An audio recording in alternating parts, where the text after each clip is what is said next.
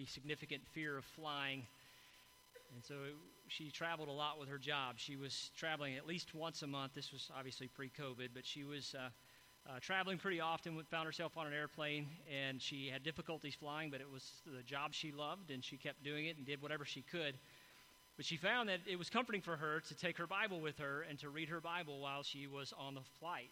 She also found, too, that people didn't bother you so much when you open up your Bible. All of a sudden, they kind of leave you alone a little bit. Except for one day when she got on the plane, and this gentleman looks at her, and she's sitting there, and she's just minding her business. She's got her elbow is on the one side, and she's giving the other one. Y'all know how that game played, right? She's reading, and she's just there, and finally the guy just kind of scoffs a little bit. He's like, "You're not actually reading that stuff, are you?" And she's like, "Yes, sir, I read this every day." He says, "Well, you don't actually believe everything in that book is true, do you?" She says, "Well, yeah, actually, I do." "Well, what's this business about this guy being swallowed up by this whale? You don't actually think that happened, and if it did, how did he survive?" And she said, "Well," she says, "when I get to heaven, I'll ask him." And he says, "Well, what if he's not in heaven?" She says, "Then you can ask him." Tough story, isn't it? Tough story because on some levels you're like, man, that's we can't say things like that anymore. We can't tell people that if they don't believe this way that there's a real possibility of an eternity without God, which we call hell. We can't say those types of things. It's offensive. And far be it for anyone to stand up for their own values anymore at all, particularly if those values happen to be regarding the Scripture, God's holy word, being absolutely true all the time. And whether you believe it or not, I do, and let me live that way. Because sitting there reading my Bible, minding my business, how did that impact you? I mean, obviously God's word is offensive, and it is. And it says it is multiple times throughout the Scripture. But God's word is also living. It's sharper than a two-edged sword, penetrating every single aspect of our life. It's direction for our life. In fact, if you're reading along with us in Believe, you should be in chapter 13 this week. In chapter 13's key idea, it says, "I study the Bible to know God and His truth and to find direction in my life." Now, I don't know about you men, and I know it's Father's Day, and I know often we get this very false accusation that men don't stop and ask directions. Being a man, I know that's not true. Truth of the matter is, we had a map all along, we just chose not to use it. Not uncommon. This doesn't just apply to the men in the room, it applies to the women as well. We study God's word to know Him, to know His story, to know what He says about us, and to find direction in my life. "Oh, Pastor, I just don't know what's going on in my life. My relationships are bad. My kids don't respect me. My job stinks. My wife just doesn't like me. Her cooking's still bad. It always has been. All these things are just going wrong in my life." When's the last time you read your Bible? "Why would I read my Bible? I just need somebody to tell me the truth." Would you like someone who reads the Bible to tell you the truth?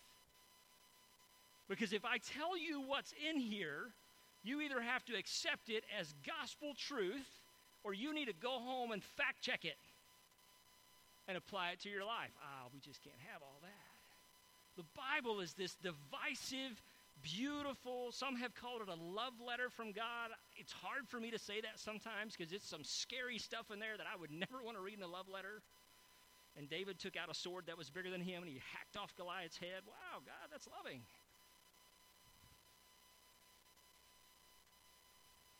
When you come to church on Sunday morning, do you expect to hear God? Not John. Do you expect to hear God? To speak to your heart, to your mind, to minister to your soul?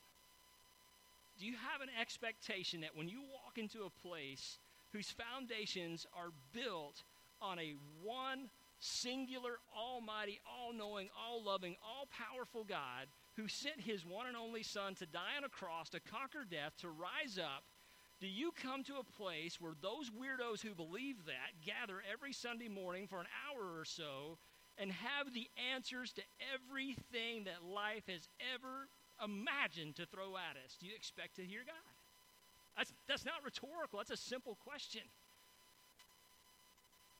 Because the scary thing is that less than 1 in 4 people even think about God's word outside of this 1 hour on Sunday morning. And those are churched people. That's not just everybody else.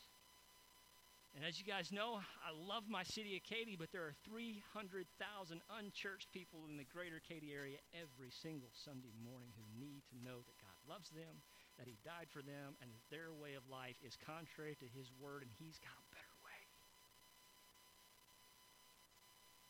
And they don't line up out there to get in the door on Sunday morning. Heck, we can barely get people set up some days. Or to work in the nursery. There's a lost and dying and starving world out there who, by the way, has access to this better than any other time in history. And they're confused and they're scared. And when we speak the truth of God's word into their lives, not against their lives, don't misunderstand me, into their lives. And we do so by how we live our lives and how we demonstrate our love for God and how we know him through his word. It's offensive. It's annoying. It's agitating. It's judgmental. It's exactly what God's word's supposed to do. The modern day preacher, myself included and especially, probably does more injustice to God's word every single Sunday morning than what we should. When Christ rolled into town, his hometown by which it was time for his family to read the scriptures. The scriptures were so holy and so elevated. You ever hear the scribes in the Bible when you're reading through there? You hear somebody talk about the scribes and the Pharisees. The scribes were like the grammar hammers of the day, right? Like these people were just no nonsense. And when Christ gets up and they open up the scroll and it's his turn for his family to read, he reads from Zechariah, and there's a scribe with a stick that's pointing out every word as he reads it to make sure he doesn't get it wrong. To make sure he doesn't get it wrong. The word of God was so holy and so elevated that somebody had to do karaoke for Jesus to read it so that he'd get it right. And he, being the author and perfecter of this word, only said but a few words after that. Today the scripture is fulfilled before your very eyes. Thus endeth the lesson. I get up here, pastors get up here, we read a little bit of scripture, and then we ramble on for 35 or 40 minutes. Even a rabbi during the day maybe would go 5 minutes tops, because the holy word of God was sufficient and enough. But we live in such a time of biblical illiteracy in the body of Christ, and particularly outside the body of Christ, that, yeah, we've got to explain some stuff. And yes, we have to bring in some of the past culture to help us understand it. There's nothing wrong with that. But the problem is that when we get all this education without application, then this word is nothing more than a novel written weirdly. Doesn't seem to flow or make sense. And 9 times out of 10, most people think about the Bible in terms of negative because they don't want to believe what may be in here. And they don't want to listen to those requirements. And friends, let me tell you something about the church. The most basic requirement of a church and a believer, the most basic requirement, this is not a suggestion or a thought or a hope, the most basic requirement for any healthy church is an unyielding commitment to hear, learn, study, and obey the Word of God. To hear, learn, and study, and obey the word of God. When Jesus sent out his disciples, he said, go and teach them to obey all the things. Teach them to obey the truth. God, my memory's just not that good. Somebody wrote it down for you. You know what helps your memory? Familiarity. Proximity. I was in customer service for a long time. Many of you guys know that. I can tell you about 5 good customer stories. I can tell you about 1,000 bad customer stories. We seem to remember those things that make an impact on our lives, right? Some of the names I've been called, the stuff that's been thrown at me, the guns that have been flashed on me. I'll never forget that day in Sugar Land when a guy walks out of my store at Best Buy and I say, excuse me, sir, can I validate that receipt? And he pulls back and shows me a gun. Hey, looks like it's yours. I remember that, because it impacted my life. What about those times in your life where you need to go to the scripture and God is saying, I remember that I left this for you. I remember that you were going to need this. I remember that the most basic requirement to our faith system, to our answer to the questions of why am I here, where did I come from, does it all matter, what happens when I die, were left for me in God's holy word. And the most basic requirement for me is to hear, see, study, read, and obey this word. And I say requirement with reverence. I say requirement with joy. Because God has said, I'm not hiding myself from you, because when you seek me with all of your heart, you will indeed find me. God, I just can't hear your voice. Get someplace quiet, open up my word, and let me talk to you. A reverence for God's word is missing today in our hearts. If you have your Bible with you this morning, I want to invite you to turn to Acts chapter 17. It's about halfway through the book of Acts. It's the 5th book in the New Testament. This is after Christ had died and spent 40 days on earth, ascended back to the Father. He has sent the apostles out. The apostles are going around and they're teaching. They started with the Jews, and now they're moving to the Greeks, and they're moving a little further out because the Word became flesh and dwelt amongst them, he being Jesus. And he gave them, his apostles, this grand charge to go and tell the world about this life-changing reality that Christ died for their sins, and to teach them to obey all of his commandments, and his commandments were there for them. And so Paul writes to us and tells us about what's going on. He had been in Thessalonica, which if you have your Bible, you know 1st and 2nd Thessalonians was a letter that was written later. And these Thessalonians, they weren't real hospitable to Paul at first. It took a little bit of extra. In fact, he made them so mad. Now, I know none of you would ever do this after church, but the pastor made the Thessalonican church so mad that when he went to the next town to preach, they sent people from that church to go talk bad about him. In fact, they even beat him with rods, threw him in jail, stoned him once. I wish I knew what that message was. I'd like to test that theory. And so Paul finds himself in Acts chapter 17 in Berea, and he says in Acts chapter 17, verses 10 through 12, just two simple verses, he says this: as soon as it was night, the believers sent Paul and Silas away to Berea. On arriving there, they went to the Jewish synagogue. That was the first place the apostles went as soon as they came into town. They went into a place, catch this is really kind of cool. They went into a place where they thought the people who were there worshiping God had common ground with them. Isn't that interesting? Let's don't go making waves and disrupting everybody yet. Let's go to people who have heard God's word, who have been told to anticipate the Messiah to come, who should know the Old Testament and the prophets and Elijah and Elisha and Moses and all this. Let's go there first and see if we can't find some support and get a good read on the spiritual health of the community. Let's go talk to them first, because after all, that ground should be the most fertile. It should be the softest. It should be ready to receive God's word and watch God grow that up and see the church age really become to blossom, because the church was a gift to the world. And so he went there first to the synagogues. Now, look at verse 11. Now the Berean Jews were of more noble character than those in Thessalonica. They were just better people. No, it's a little bit different than that. I'll get that in a minute. They were of more noble character than those in Thessalonica, for they received the message with great eagerness, examined the scriptures every day to see if what Paul said was true. And as a result, many of them believed, as did also a number of prominent Greek women and many Greek men. This is a fascinating 2 verses of the Bible right here. I mean, fascinating. 3 verses, 10, 11, and 12. Fascinating.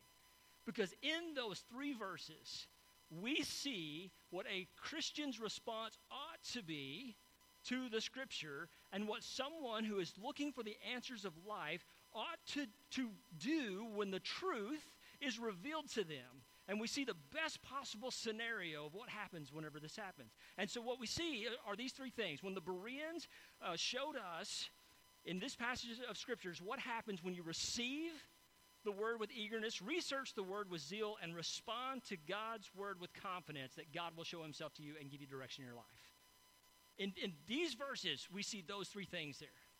Those 3 things. It said that when they heard the word, they received it with eagerness. And that eagerness was a hunger. That eagerness was an excitement. That eagerness was the gift of the Holy Spirit that was poured out in Acts chapter 2, called Pentecost. And it was poured out, and that Spirit began to dwell with those who believed in God forever, and began to speak to the hearts of those who were seeking life's hardest answers.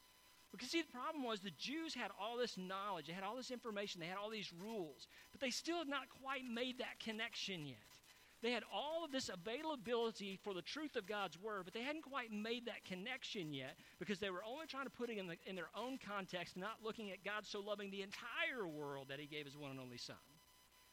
They thought God just loved the world, meaning just the Jewish people. But Jesus said, no, I came for everybody, for all sins to be covered. And so when the Bereans received that with eagerness, they heard it, and they were pierced to their very hearts. And they began to get excited about these teachings more and more every day, going, man, wow. And listen, Paul didn't do anything just so crazy. He wasn't bringing new truth. He was pulling things out of the Old Testament and saying, when Moses said this or when Joshua said this is what Jesus did to fulfill that. And it was light bulbs going off. And they were going, man, no kidding. Our dads totally missed this. Our great-granddads totally missed this. We get it. Paul, have you told anybody else about this? This is good stuff. Man, you can't keep this to yourself. You ever just get really good news and not share it with everybody? Almost everybody that Jesus healed in the New Testament had that problem. He would heal them and say, now don't go tell anybody. And they'd run out and tell everybody. Everybody. And here they are, receiving God's word with eagerness. They hungered and thirsted for it. His word was sweeter than honey to the taste. And they lapped it up. They didn't have Bibles like you do. They don't have phones and apps like we do today. They didn't have a stack full of Bibles that never get read in your house. They had the scrolls that were kept in the synagogue, and only certain people could open them, and they had to have the karaoke guy put their little finger on it every word that was read. And they lapped it up. And their memories were so good because they would listen to just that small little portion and not all the fancy things that the pastor would say and the alliteration and all that other stuff. And they would say, that was truly God's word. Now, how do I apply that to my life so I can remember it and do everything that I was commanded to do so? They received it with eagerness. And then they researched it with zeal. Now, this is an interesting day and age where the fact checkers come out, right? Now, don't raise your hands. And do your best not to look down in shame. That's not my goal, but I know who you are. Tell me if you've ever fact-checked something I've said on Sunday morning before you got out of that chair. You should. You should. I am a convincing speaker. I could say things with a lot of gusto and energy and belief and all that fun stuff. And if it sounded true, you may just take my word for it, because apparently I've got a different set of living standards than the rest of the world, which I do as a pastor. I have a greater responsibility, but I got to live the same way. But I've seen many of people in many genres, not just in a church, say something with such conviction and such gusto that people believed it was true. And if you don't think that's true, I got an Amway meeting this afternoon. Let's sit and talk. Multi-level marketing, I think, is what they call it these days. These guys received the word with eagerness, and they researched the word with zeal, and it says that every day they checked to see if Paul was right. And you know why they did that? Because there was probably something about Paul that was a little annoying to them. He at least got under their skin a little bit, or maybe, just maybe, he ignited their heart, their soul, their mind, and their strength. And when he ignited their minds, they said, man, we got to think about this, because I'm feeling like I can't just take this in educationally without applicationally. And so if he's right, I got to do something different about how I live my life. If what Paul just said is true, that means that I've got to start doing something more or different than what I was before I learned this truth from Paul. Man, ignorance was bliss. I was excited when I was dumb. Thanks, Paul. Appreciate you enlightening all of us, right? I've never stepped on anybody's toes in here before. I know that. I've never done it with a mean heart. I can promise you that. But I got to tell you something. Nothing excites a pastor more than anything of seeing when God's word truly ignites somebody's mind. Not John's word. Not even, when God's word ignites their mind and it puts their feet to action and they begin doing things for God's glory that you would never think or imagine, and even they might not believe. But God said it was true. We were taught how to do it, and we went out and we changed the world. And that's what 12 guys did when they trusted what Jesus said. His word was truth. And here's these Bereans hearing this, connecting the dots. And finally, they responded to the word with confidence, because in that last verse, in verse 12, it says there that many of the Greek men and women responded to the gospel and believed. And believed. I don't know how Jonah survived in that fish, but I know the Bible says that he did. And I'm good with that. I'm good not having to have those answers, because I know the God who made that happen is bigger than my ability to even comprehend all that. That doesn't make me stupid. That doesn't make me foolish. That doesn't make me weirdo. It just makes me someone who believes that God knows better for my life than I do. And the more and the faster I come to that reality, the better my life now is going to be. And the promise of eternity is for me. And the kingdom is going to be great and rich. And God's going to put me in charge of the things that he's shown me to be responsible for, because I trusted in his word now. Doubting Thomas, we know in John chapter 20 and 21, when we read Jesus' account when he gets to Thomas, and Thomas is having this great problem of saying, I will not believe in you. I will set my own standards for how you're right or wrong or real or not, Jesus, until I stick my fingers through your hands and in your side and your feet. I will not believe in that. And so Thomas had set this standard for his own belief when Jesus said, I'm right here in front of you. I want you to stop doubting, because your doubts aren't leading to better questions and leading to a better understanding of me. Your doubts are leading away from me. Friends, it's okay to doubt. It is all right to wonder. It's okay to say, I'm not so sure. It's not okay not to go back and research and respond to the word with confidence. And that was Thomas's problem. And Jesus said to him very clearly, stop doubting and believe. Stop doubting and believe. You believe in my Father, believe in me also, Christ said. Is there anything that Jesus would steer us the wrong way? And friends, this is where we really get into some muddy places here. John 7:17, it's not on the board for you, but it says this. Jesus says, anyone who chooses to do the will of God will find out whether my teaching comes from God or whether I speak on my own. I pray there are days that I walk away from here and you shake your head going,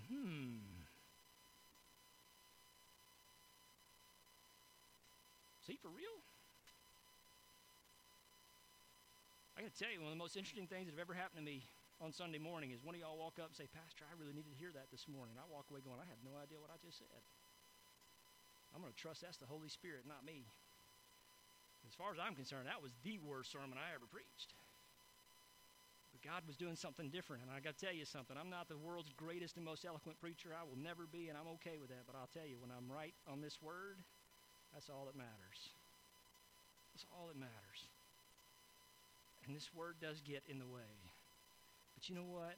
When we read God's word to know him, to understand him, and to get direction for our life, when reading the Bible is not a chore or a task or a punishment, but instead it is opening up.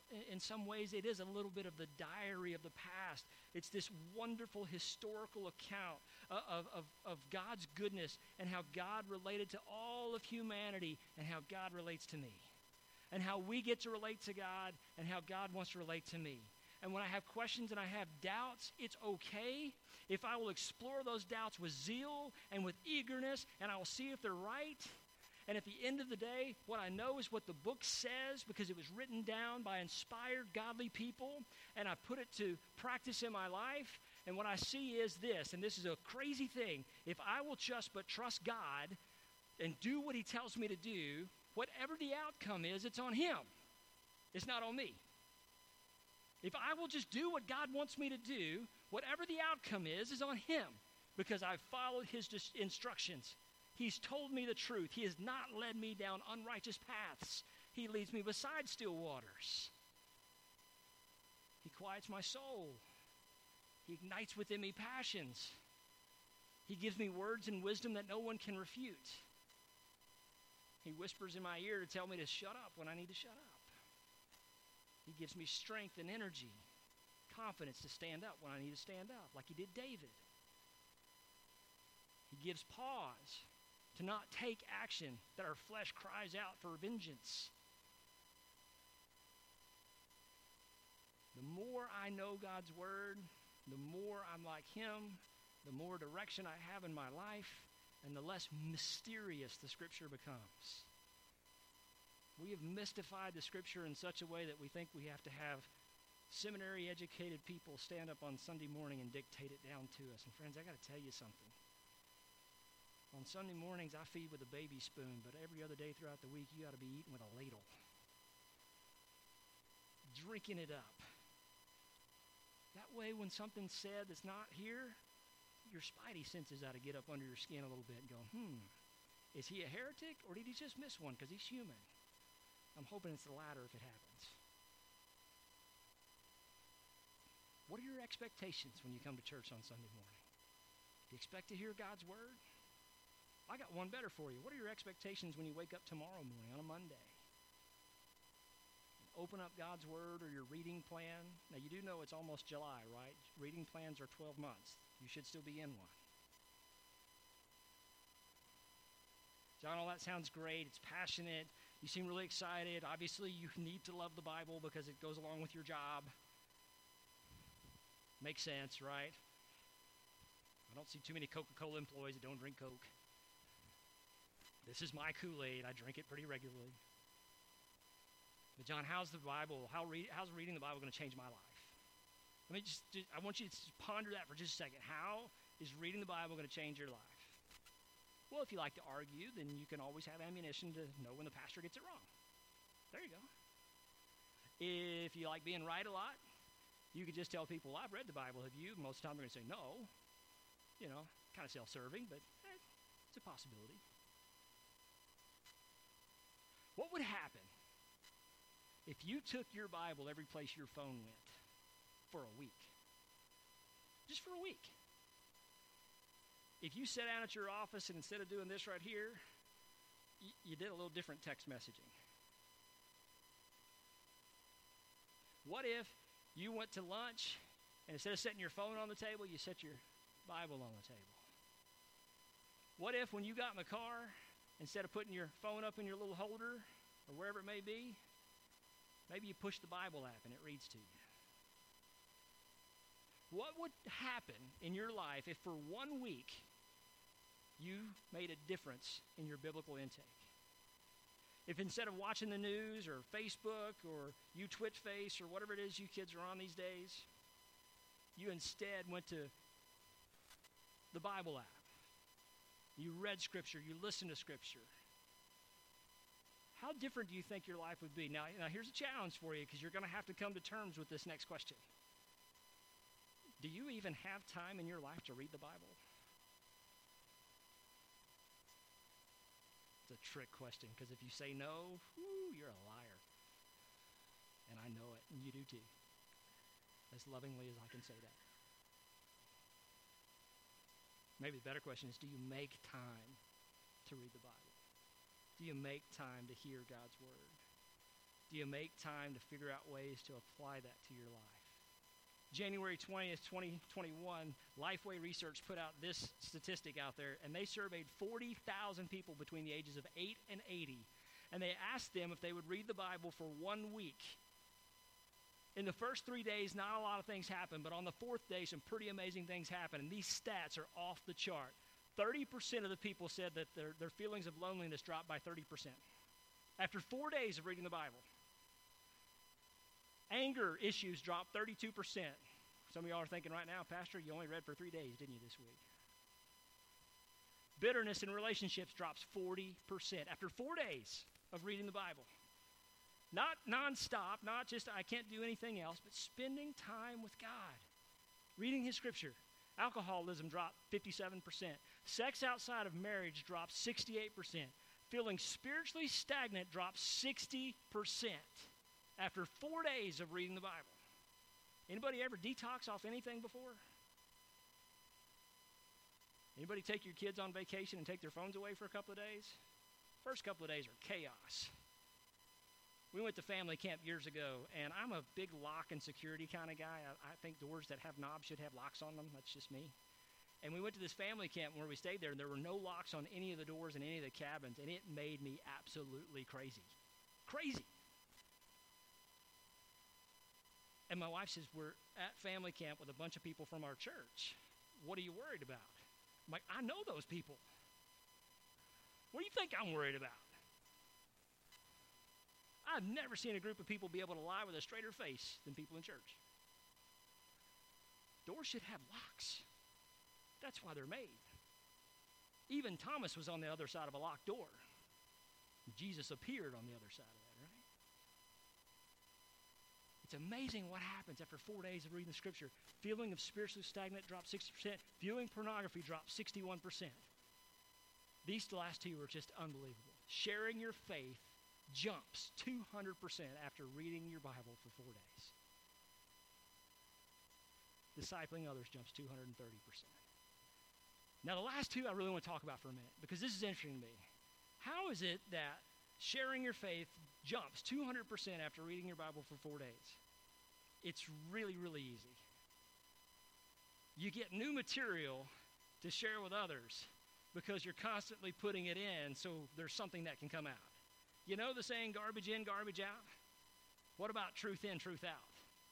You know, when you don't have room for all the other stuff, or you push the other things aside, or maybe you just reprioritize in such a way to say that, you know what, I can still do this and this and this and this, but instead of taking away, I'm just going to add God's word to my life, and I'm going to add it like it were breakfast. I'm going to add it like it was the most important meal of the day. I'm going to add it like if I don't do this, I realize that I actually run the risk in falling back into any of these things if they're issues for me, and that God has given me the ability to put this in my heart to protect me from those things, but also to build me up and to build others up.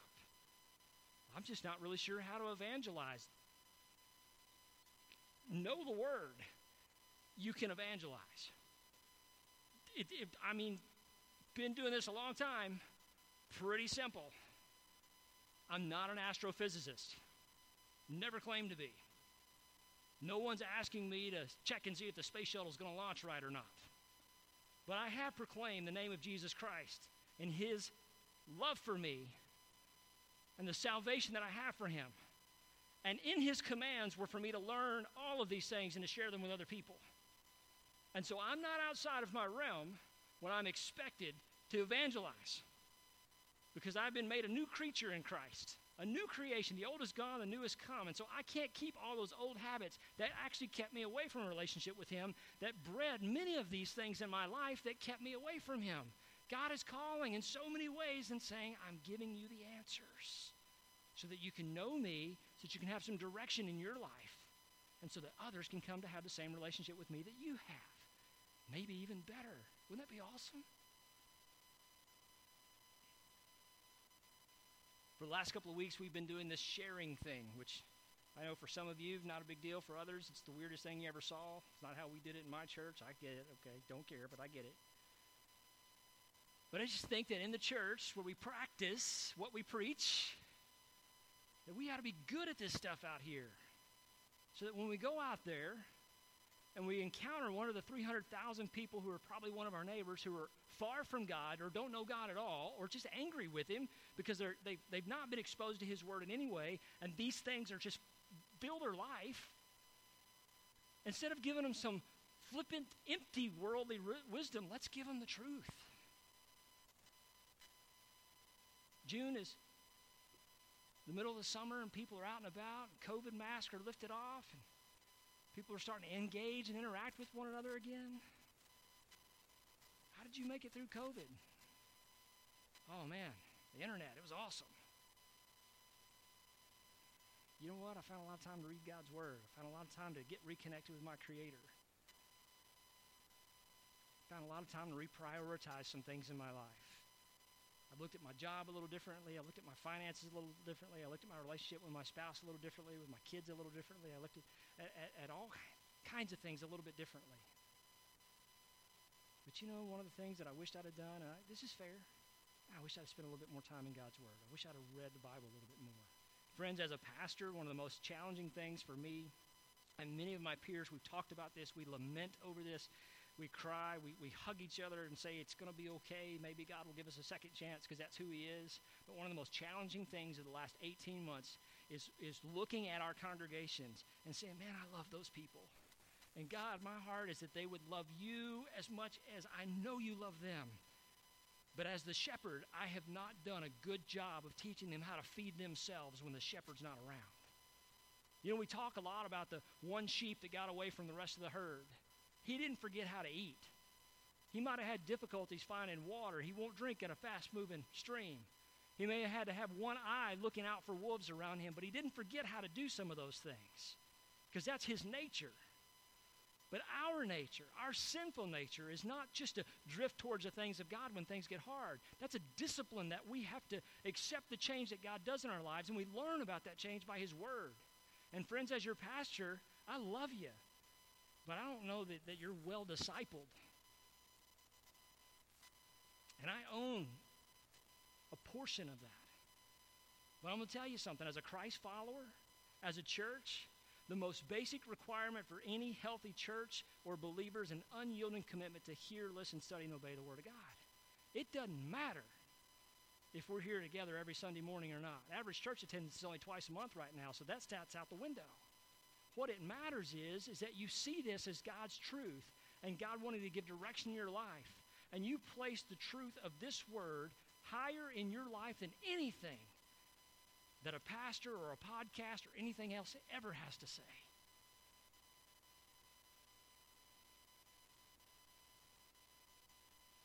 What do you expect to hear on Sunday morning? I fear so many people want to hear, yeah, I know you're a sinner. It's okay. God forgives you. I'm glad he's more gracious than I am. But, man, how do you know he forgives you if you've never checked it out on your own? Well, some guy, he said so once. Have you had other conversations with him? One of his favorite movies is Bill and Ted's Excellent Adventures. You going to take all of life's advice from him? What about the things that matter most? What about the stuff he doesn't know? So this morning, I'm going to invite you. The microphone's open. I know we're a little late, but I'm going to let it run for a couple of minutes. I'm going to invite you. Open up God's Word. There's a couple of passages of Scripture up there, and one of them mostly is Psalm 119. And what you might want to know about Psalm 119, it's basically the Hebrew alphabet. Every little section that's broken down is a different letter. And Psalm 119, being the longest and right in the middle of your Bible, was designed to teach children the ways of God, his goodness, his glory, his love, when you're hurting, when you're afraid. And it's all these different things that follow through there because they knew that they weren't going to have this to carry around with them all the time. So they would hide God's word in their hearts so they would not sin against him. And so this morning I'm going to just give a couple of minutes and open up the microphone. Anybody who wants to come and just read God's word, maybe it's a scripture that speaks to your heart. Maybe it's one that just says, man, when everything else didn't pan out in my life, God was there for me, and he always is. Maybe it's just one of these and you just need to hear it or somebody needs to say it, but we need to get into God's word. More so than just this one few moments. And I challenge you to read for 4 days this week, maybe even 7. Microphone is open if anyone can come and read.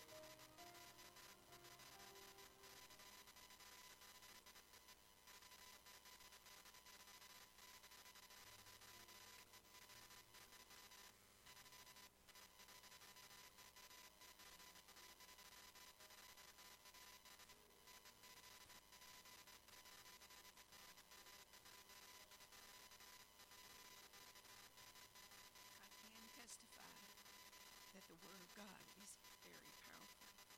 It's sharper than any two-edged sword. I was blessed as a young mother in my late 20s, early 30s, to have a wonderful mentor who took me under her wing and spoon-fed me the Word of God. I'm forever grateful for Frances Mitchell, for her love for the Word, her love for me, and how she instilled it into my life. I owe everything to her. She's with the Lord now. I pray she's watching now and see what the Lord has done in my life because of her and her love for the Word. And that's my desire too, that all of you would understand that God's Word is powerful, and He's there to meet every need you have. If you just go to Him in His Word and listen, He's faithful, and He will speak to you through His Word.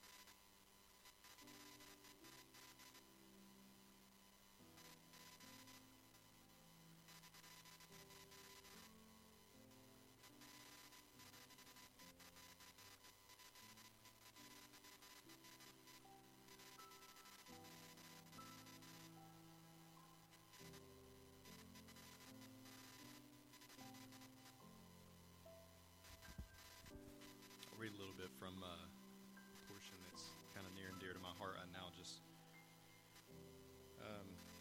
is 1 Thessalonians 4.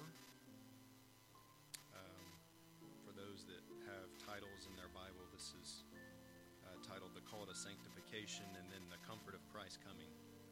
It's a call to how we should live daily.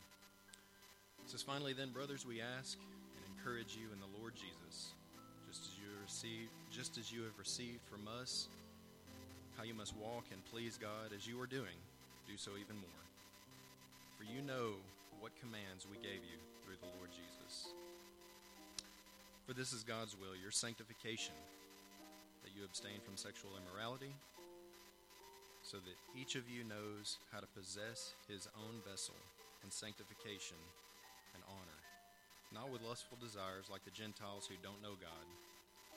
This means one must not transgress against and defraud his brother in this matter, because the Lord is an avenger of all these offenses, as we also previously told and warned you. For God has not called us to impurity, but to sanctification. Therefore, the person who rejects this does not reject man, but God, who also gives you his Holy Spirit. About brotherly love, you don't need me to write you, because you yourselves are taught by God to love one another.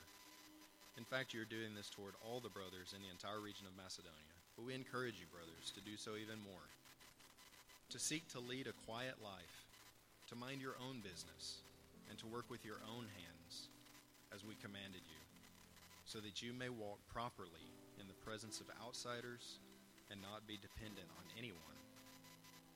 We do not want you to be uninformed, brothers, concerning those who are asleep, so that you will not grieve like the rest, who have no hope. Since we believe that Jesus died and rose again, in the same way God will bring with him those who have fallen asleep through Jesus. For we say this to you by a revelation from the Lord.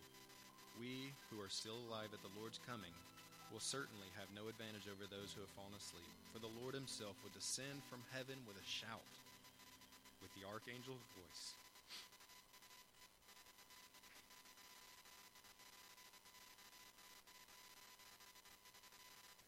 and with the trumpet of God. And the dead in Christ will rise first.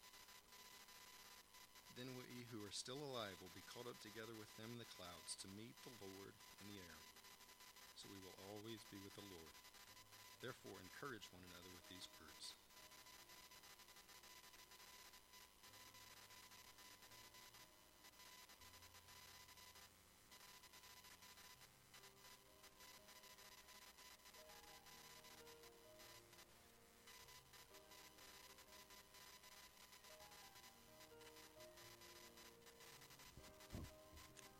So often as the people of this country, we are distressed over what we see. And I'm reminded that the people of Israel have gone on the same journey that we have. And one of the things that happened to Israel was that God took them out. He destroyed the nations because of their sin and because of them falling away from the Lord. But after 70 years of captivity in Babylon, he restored the nation of Israel by returning them to both build a wall and build a temple. And in Nehemiah, at the time that they were rebuilding the wall of Jerusalem, the people gathered. And this is what it says in chapter 8. All the people gathered together into the square before the water gate. they told the scribe Ezra to bring the book of the law of Moses, which is their Bible, which the Lord had given to Israel. Accordingly, the priest Ezra brought the law before the assembly, both men and women, and all who could hear with understanding. This was on the first day of the 7th month.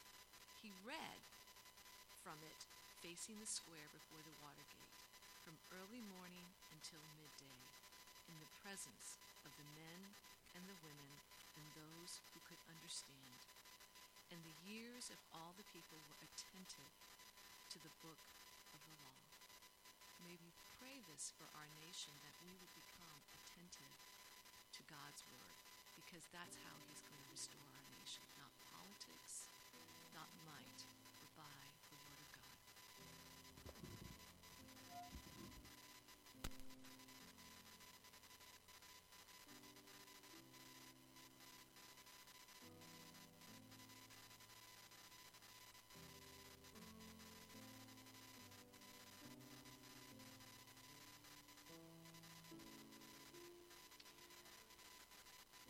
Shirley got my sermon notes.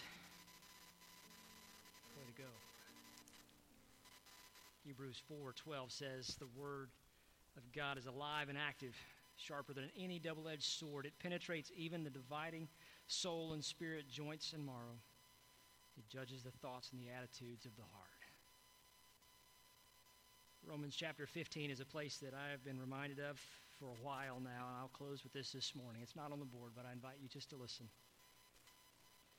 Paul again is writing to the Romans church, and he says, we who are strong have an obligation to bear with the failings of the weak and to not please ourselves. Let each of us please his neighbor for his good, to build him up. For Christ did not please himself, but as it is written, the reproaches of those who reproached you fell on me. For whatever was written in former days was written for our instruction, that through endurance and through the encouragement of the Scriptures we might have hope. May the God of endurance and encouragement grant you to live in such harmony with one another in accord with Jesus Christ, that together you may with one voice glorify the Lord and Father of our Lord Jesus Christ. Therefore welcome one another as Christ has welcomed you for the glory of God. I love what verse 4 says there. For whatever was written in former days was written for our instruction, that through endurance and through the encouragement of the Scriptures we might have hope. Truth of the matter is, friends, there is something encouraging, dictating, influencing you each and every day. And in a 24/7 news cycle, you got plenty of influencers. And these words, the words of old, were left for us so that we might have endurance and hope. Let's pray together. Father, your word is true. Your word is sweeter than honey. Father, your words are always right and appropriate. God, we also know that through your word, we are told who we are, who you are, and how you want to interact with us. And so, Father, this morning we thank you for the truth of your word and for its enduring power. We thank you that you loved us enough to leave it for us. We thank you, Lord, that we can turn to your word and know you and to find direction for our lives. And so, God, I pray over this church this morning for everyone here that they would fall in love with your word, that they would hunger and thirst for it each and every day, that when boredom or challenge or struggle, Lord, even the happy times, we might turn to your word and be further encouraged by its truth, by its meaning for our lives. God, teach us to know you better through your word. Teach us to understand your ways through your word. Teach us to love others as your word teaches and instructs us to do so. Father, teach us to hold your word in higher regard than what we do. And let it change our lives. We ask these things in the name of your Son, Jesus.